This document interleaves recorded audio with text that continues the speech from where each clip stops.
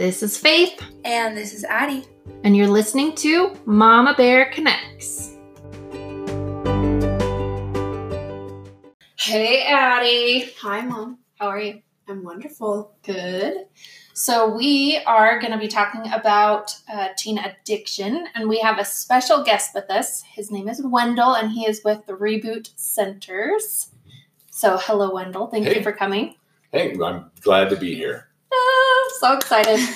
This is obviously not a super fun topic, but it's one that we feel like is important to get out there and share with parents and children so that people can be aware of all of the things that are being done around our area, around the nation, and different slang words that you guys may or may not know of. I know Addie and I just learned of some that we had no idea what they were. So we're really looking forward to sharing this amazing knowledge with you and having Wendell here to help us out with that. Yeah, absolutely. Great. So we have a couple of quotes. Well, a quote that I found last night. And it says, addiction, I can choose to let it define me, confine me, refine me, outshine me, or I can choose to move on and leave it behind me. And that was on emilysquotes.com.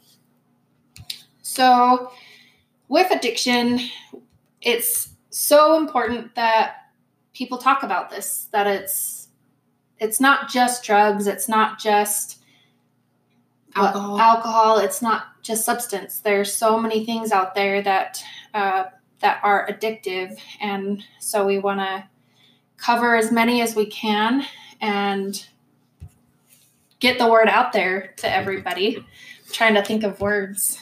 So I have a few questions for Wendell that we're going to kind of go through. And the first one that I wanted to ask is, what is the most used drugs in our area, and how common is usage now? If we were to be real pointed on just overall substances, the most common used drugs, still number one is alcohol, is one of the most common ones. Then right behind that is going to be vaping, and vaping and dabbing, two completely different things, different substances. So those are nicotine and then concentrated THC. Mm-hmm. So those are the most common that we're seeing right now as far as drugs, and then you step over into prescription drugs and other things right after that. The crazy amount of abuse of things coming out of typically mom and dad's medicine cabinet. Mm-hmm. So, but there's a big part leading up to all that. And that's what let me cover a couple of things. So first off, understanding, until about, basically 20 years ago, teenagers or the adolescent brain was thought to be just not a fully functional adult brain. So it's just learning how to use it the right way, use it all the way. Yeah. That is not the case at all. It's been a major study in the last 15 years now, understanding the adolescent brain. There's an enormous difference between an adult brain and an adolescent brain. So when we develop, we start from the back of the brain and then progresses forward. And the last thing to develop in the human brain is the frontal lobe and prefrontal cortex. Mm-hmm. Those are the decision-making parts of the brain. Now, that's why all the functioning parts of the brain of just, everything from how your body works to control, doing sports, movement, memory, all these things, those all are developed very well. And it's kind of like having a really fast sports car that doesn't have a steering wheel on it yet. That's good. So that's really what's happening.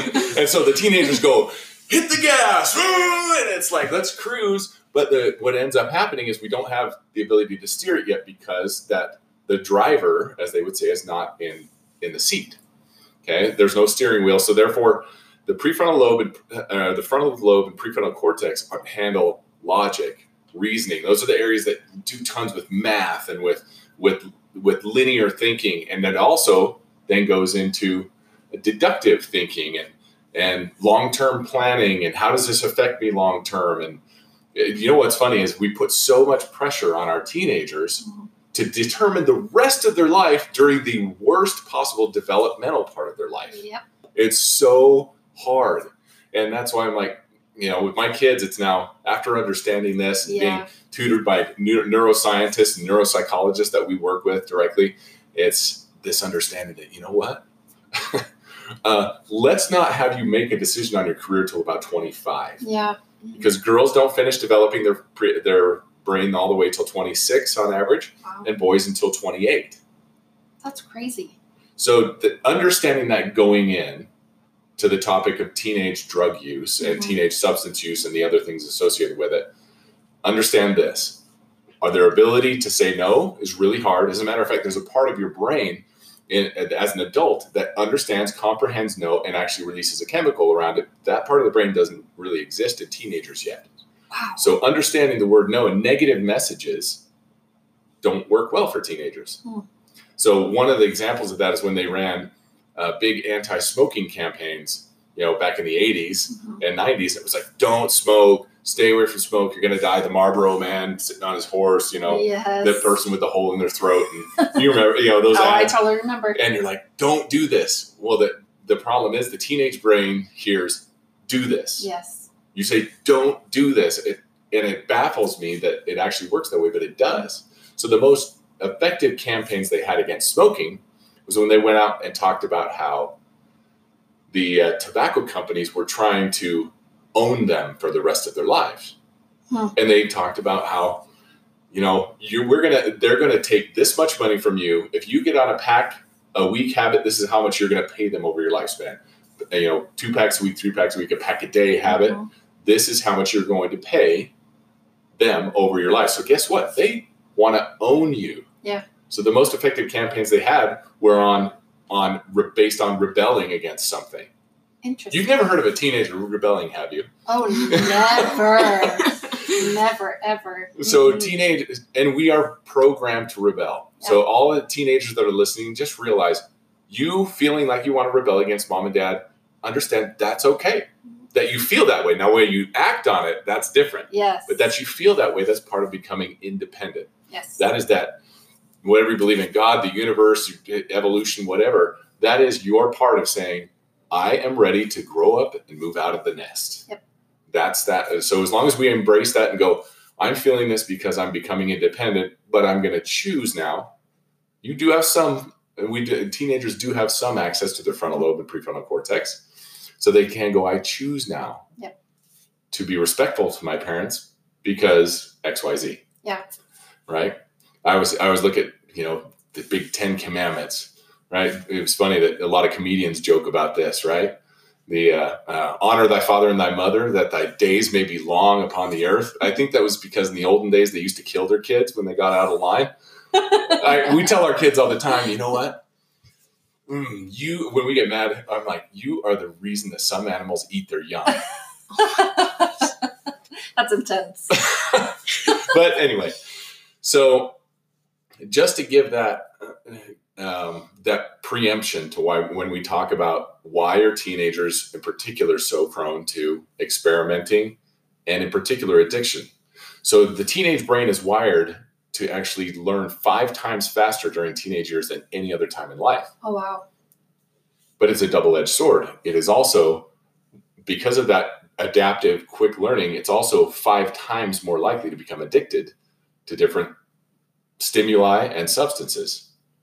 So that's why we have to be really careful during the teenage years. What are we putting in? Mm-hmm. So let's talk through number one, the biggest, most problematic epidemic portion of abuse in the teenage realm in the United States. Well, it's actually worldwide, but mostly United States. And this is a number from the CDC, the Center for Disease Control. Mm-hmm. Their last update was 2018 in that report from SAMHSA.gov, if you want to look it up. But it was 67% of all teenagers, ages 14 to 17 in particular, get less than 6.5 hours of sleep per night. Wow. So we've all heard, hey, sleep is really good because that's when we grow. That's when we, rest and things like that. If you want to ever look up what are the side effects of lack of sleep, by all means do. Things like irritability, poor digestion, inability to pay attention, all the way up to psychosis. Okay. Yeah. In the military, they push during basic and special forces training. They push for 72 hours of hard work with no sleep. Right. And they have people that have psychotic breaks. Yeah. They're under extreme duress. So just realize that sleep is our number one thing I want to talk about, because it is the domino. When you tip this one, it opens up all kinds of doors for abuse to many things. Yeah.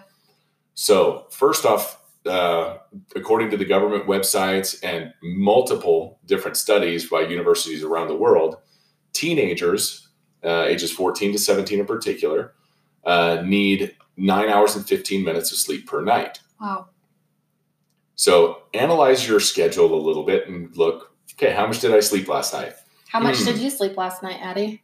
Like 3 hours. It's because there was a big thunderstorm and I couldn't fall asleep. Yeah. It was crazy. It got pretty loud. Massive thunderclaps. But usually I think every night, like regularly, I get probably 7 hours of sleep. Maybe. If that. Yeah. She was sleepwalking for a while. We just recently realized. So I think that like you said, like the snowball effect where she was not in a good sleep. And so it was making her sleepwalk more and more because her brain wasn't getting rested. And so, that's so interesting. So to understand the brain and why it needs it is when you're from basically until about 1 year old, a little more than that, your brain develops trillions of neurons. Yeah, so all throughout the gray, you have two parts of your brain. You have the gray matter and you have the white matter. Okay, the gray matter is all this storage area. And the white matter is basically the electrical cables, like from your DVD player to your TV. Okay. The white matter carries the information. So when you're a little infant, you develop trillions of connections that go everywhere. It's literally like a tree growing out of control. The branches are everywhere. Yeah.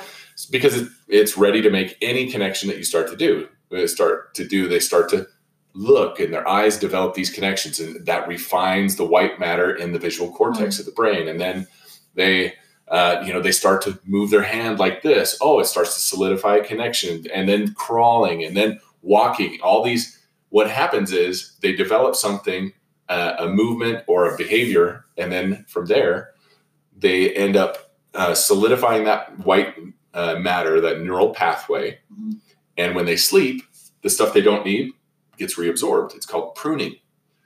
Well, there's no more pruning that happens than during the part of life when you are learning 5 times faster than any other time in your life as a teenager. True. Which means you have to sleep.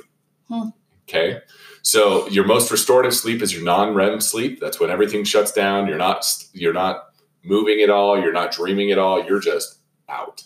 Okay. And that's that restorative sleep when the brain now prunes away the unnecessary neurons. So let's say you did a math lesson for that day. And you love math, right, Maddie? Oh, I love it. All right, so Addie loves math. So she takes a math lesson for the day, does her homework, and then goes to sleep. And she just learned logarithms or something like that. What does that even mean? Okay, algebra. We'll go to Pythagorean theorem. She learned Pythagorean theorem. Actually learning that. Okay, Pythagorean theorem.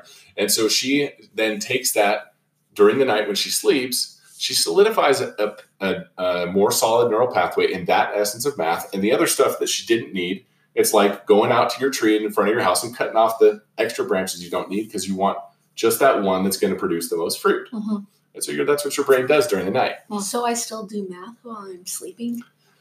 No, but the thing you exercise that day in your brain thickens up and myelinates. That white part is actually a fatty coating that goes over the nerve to insulate it. Okay. So that's what the white matter is. It's actually deposits of fat that insulate that wire that's going to a section of your brain. So like when we were practicing the countries and you did it right before bed, you learning that story right before you went to sleep helped solidify that story. That's exactly right. So does studying before you go to bed, is it more effective, do you think? Yes, it is. So as a matter of fact, the experts in that area say study during the day, do a review right before you sleep, right before you go to sleep, then go to sleep, get a restful sleep. And the studies that they've done show that a minimum of 8 hours of sleep and then testing, particularly somewhere around 10 o'clock in the morning, yields the highest test scores. Wow. So that's really important to understand, because if you're studying, make the most of it. You got to do the work, study, review, sleep. Don't review in the morning and go take the test. Okay? Because what you've done is your part of your brain called your hippocampus, that's your short-term memory part of your brain.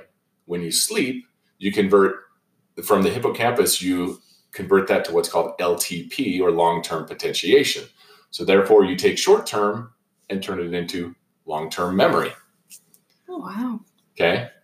So that's a very helpful part to understand. But on the sleep part, we're robbing ourselves. So one last study that they did at University of Utah Sleep Center was that teenagers optimally actually need 10 hours and 15 minutes to have full restorative sleep, to prune those neural pathways, to solidify the white matter in there, to rebuild the ATP, okay, the fuel cells of the cells in the brain so it works right, and rebalance all the nutrients in the brain that are pumped through the cerebral spinal fluid. Wow. So, but if you're going 8 to 10 hours, you're probably pretty safe. If you're going under 8 as a teenager, you need to revisit your habits and probably change them. But there's a problem with that. It's called circadian rhythm. Okay, circadian rhythm. Have you heard about it? Yep. Okay, what do you know about circadian rhythm? It's your sleep cycles, right? So for me, I've narrowed mine down to an hour and a half. So if I take a nap, it has to be at least an hour and a half, or else I feel horrible. So, and if it's more than an hour and a half, again, I feel awful. So an hour and a half is like my good range of sleep. So if I'm understanding it correctly, it's like your different cycles that your body or your brain goes in with the sleep cycles. Yeah. Is that right? Yeah. It's how that melatonin steps in to create sleep. So in teenagers, in adults, we start to produce it around 8 to 9 o'clock at night. We'll start to produce melatonin. We'll go to sleep, anywhere from, hour and a half to 2 hours to maybe 3 hours after the melatonin starts to produce, because we're just tired. Yeah. Then we'll go to sleep. And when we wake up 6, 7 o'clock in the morning, whenever we get up, there's no melatonin left in our system. It's gone. Oh, yes. I know about this. Okay, keep talking. Teenagers, though, they do not start the production of melatonin until 9 or 10 o'clock. So they say that babies and adults are morning doves, and teenagers are night owls. And it's really because that rhythm, that what's happening with their body cycles, it's just not producing it when it needs to. Now, you can artificially stimulate that with different foods. You can take melatonin supplements, but that doesn't change the biology that is in the teenager. So now I don't want any teenagers to go, this is an excuse now to stay up late and then sleep in every day. But there was Dr. Francis Jensen spoke with multiple school districts in through the Midwest and got about a dozen of them to change their school cycle. So they, instead of starting at 7:45, they began to start at 8:30. Yes. Just that change reduced delinquency rates by 20%. It increased test scores by over 20%. Yeah. It was a huge change by that 45-minute shift. So because teenagers, they don't end up feeling tired till 10 or 11 o'clock at night, probably not even 11 or 12. And they'll finally get tired. I got to go to sleep. Then what happens when they wake up, they still have anywhere from 60 to 100% of that melatonin in their system. That's crazy. So what that means is their brain is tired. So mom and dad, if you listen to this, please understand that your teenager is not being defiant, not being grumpy, not being a brat. Just realize they have the full dose of melatonin you went to sleep with. It's still in their brain when they wake up. Wow. So they're fighting against biology to meet the schedules that we're giving them these days. That is crazy. If I could recommend one thing for all parents, it would be, hey, how about your child starts in second period and no longer has first period school and sleeps in until 8 or 8:30. I wish. It's not that hard, honestly, because you could replace that first period with, school packets. You can replace it with online school. I'm going to take a quick break, and then we will be right back. But online school brings me to biggest problem number 2 for teenagers, which is blue light. Yes. Okay. So there's blue light is a wavelength of light that comes from our backlit screens. So TV screens, computer screens, telephone screens, and we know that the studies that have been done, there have been hundreds in the last 10 years in particular, showing trying to guess at really what are the long-term effects of blue light. They know short-term. Number one, Polytechnic Institute in Roth, New York did a study. 2011, they released it. It showed, regardless of age, 2 hours anytime during the day of backlit blue light screen exposure. Okay, so TVs, computers, video games, phones, all of that. 2 hours reduced melatonin production by 22%. Wow. Adults, children, everybody. So what that means is you are 1/5 robbed of your sleep by looking at a blue light. That's crazy. So understand that if you're having difficulty sleeping, one of your problems is probably your blue light exposure. So first thing, by all means, go to Amazon, go to Best Buy, go to any of these stores, $10, $15, you can pick up a pair of blue light glasses and protect your brain, because the other part is they showed that there is blood flow shuts off in the frontal lobe of the brain, the reasoning center of the brain in adults and children. And these little babies that are running around with tablets and phones and everything like that, it shuts off the blood flow to the frontal lobe of the brain. So their ability to reason and be cognitive of their decisions goes way down. That's crazy. So what else goes way down? We know. So Addie, tell me, when you don't get enough sleep, tell me how you feel. Wacky. Okay. Very tired. Is it easy when Rylan comes and teases you when you're short on sleep? No. I get so mean. She does. And Rylan too. He's very scary. Yeah. So that lack of sleep is the same thing we get from blue light exposure and lack of blood flow to the frontal lobe of the brain. The blood flow goes other places like the amygdala, the fear, fight, flight part of the brain. So we're grumpy, we're irritable, we're easily frustrated. And some of these symptoms can show up as behavioral problems, can show up as ADD, ADHD. So we have to understand that a lot of what we're telling the world is this is a behavioral problem. No, it's a physical problem. This is where we separated ourselves from any other program in the world in drug treatment is we focus on the body. 80% of addiction is physical. Yes. It has to do with the body and the brain being broken. It is not behavioral. That's only 20% of the equation. Yeah. So understanding that blue light is going to do damage to your brain, protect your brain because it's going to rob you of life. So then we step into, after blue light, one of the biggest epidemics in our country right now is pornography as well. Yep. So when that computer screen goes on, the TV screen goes on, the phone screen goes on with pornography, what shuts off once again? The amygdala. No, that was where it goes. The frontal lobe. The frontal lobe of the Yeah. brain, the Good job. reasoning center, the thing that says, I love my girlfriend, I love my spouse, but looking at this shuts that off. And all of a sudden, I don't reason through Interesting. what's going on. Yeah. And I'm got a lot of blood flow to my amygdala though. So pleasure, baby. Yeah. That's what that all goes to. But then what does that lead to? More addiction.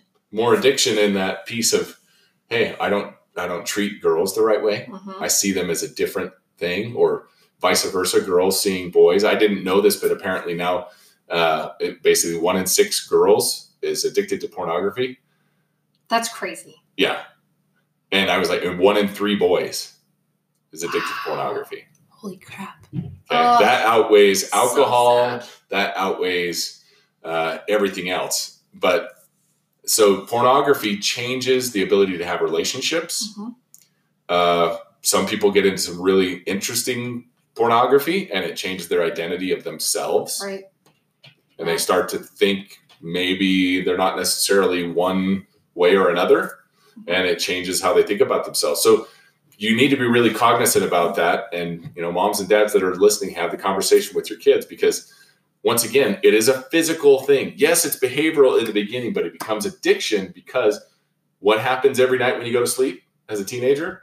Your brain rebuilds and prunes. It prunes off the unnecessary neurons, and it builds a superhighway wire right to whatever area of the brain you're stimulating the most. So if you're stimulating the amygdala and the nucleus accumbens, those addiction areas of the brain, then you're going to hardwire everything in the brain to pleasure, response, and avoidance of pain, which the teenage brain is already wired mostly to anyway. Yeah. So, but then if we continue to wire a pleasure response and we don't work that frontal lobe of the brain, and we damage it by blue light, and then we don't sleep enough, so we're just trying to do anything we can do to function because our brain's not got nutrients and everything else, we're doing some major, major damage. Wow. So those are three things that are really epidemic across our country more than anything. So once again, on this, the simple one on that is get enough sleep. Mm-hmm. And number two, by the way, catching up on the weekend does not count. They did a study on that. Trying to sleep 12, 14, 16 hours on the weekend does not work. And number two, get some blue light glasses, protect your brain. It's really simple, $10, $15. Just get used to using them. Mm-hmm. Okay. And then number three, please avoid pornography at all costs. It will change your ability to have any good relationship now and in the future. Mm-hmm. And it can lead to some really, really destructive, horrible things. We have a lot of rapes going on all over because now the pornography is not enough. Yeah. Okay.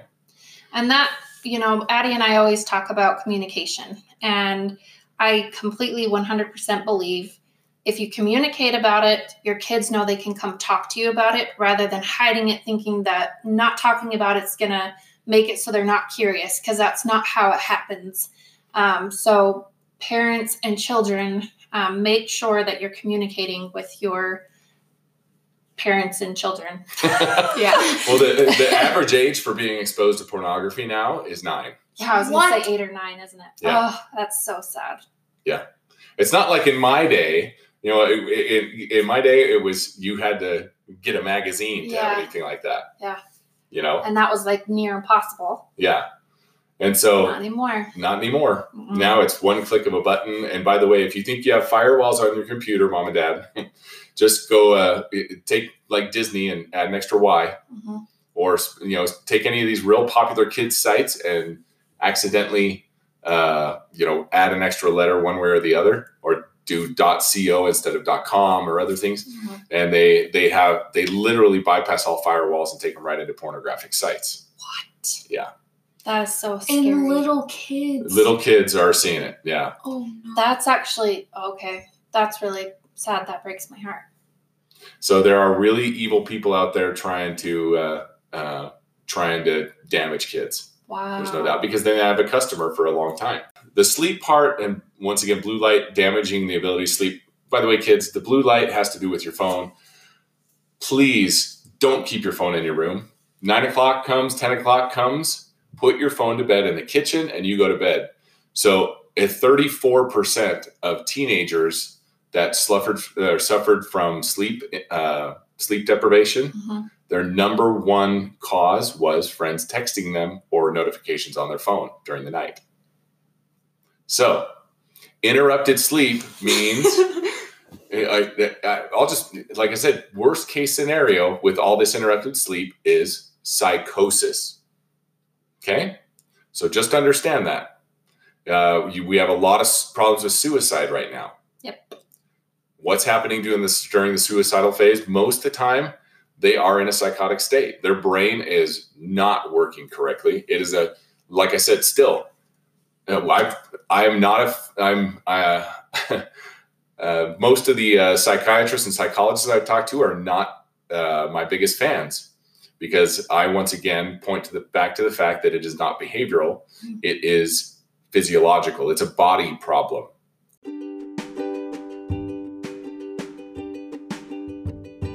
So unfortunately, we had some audio stuff happen.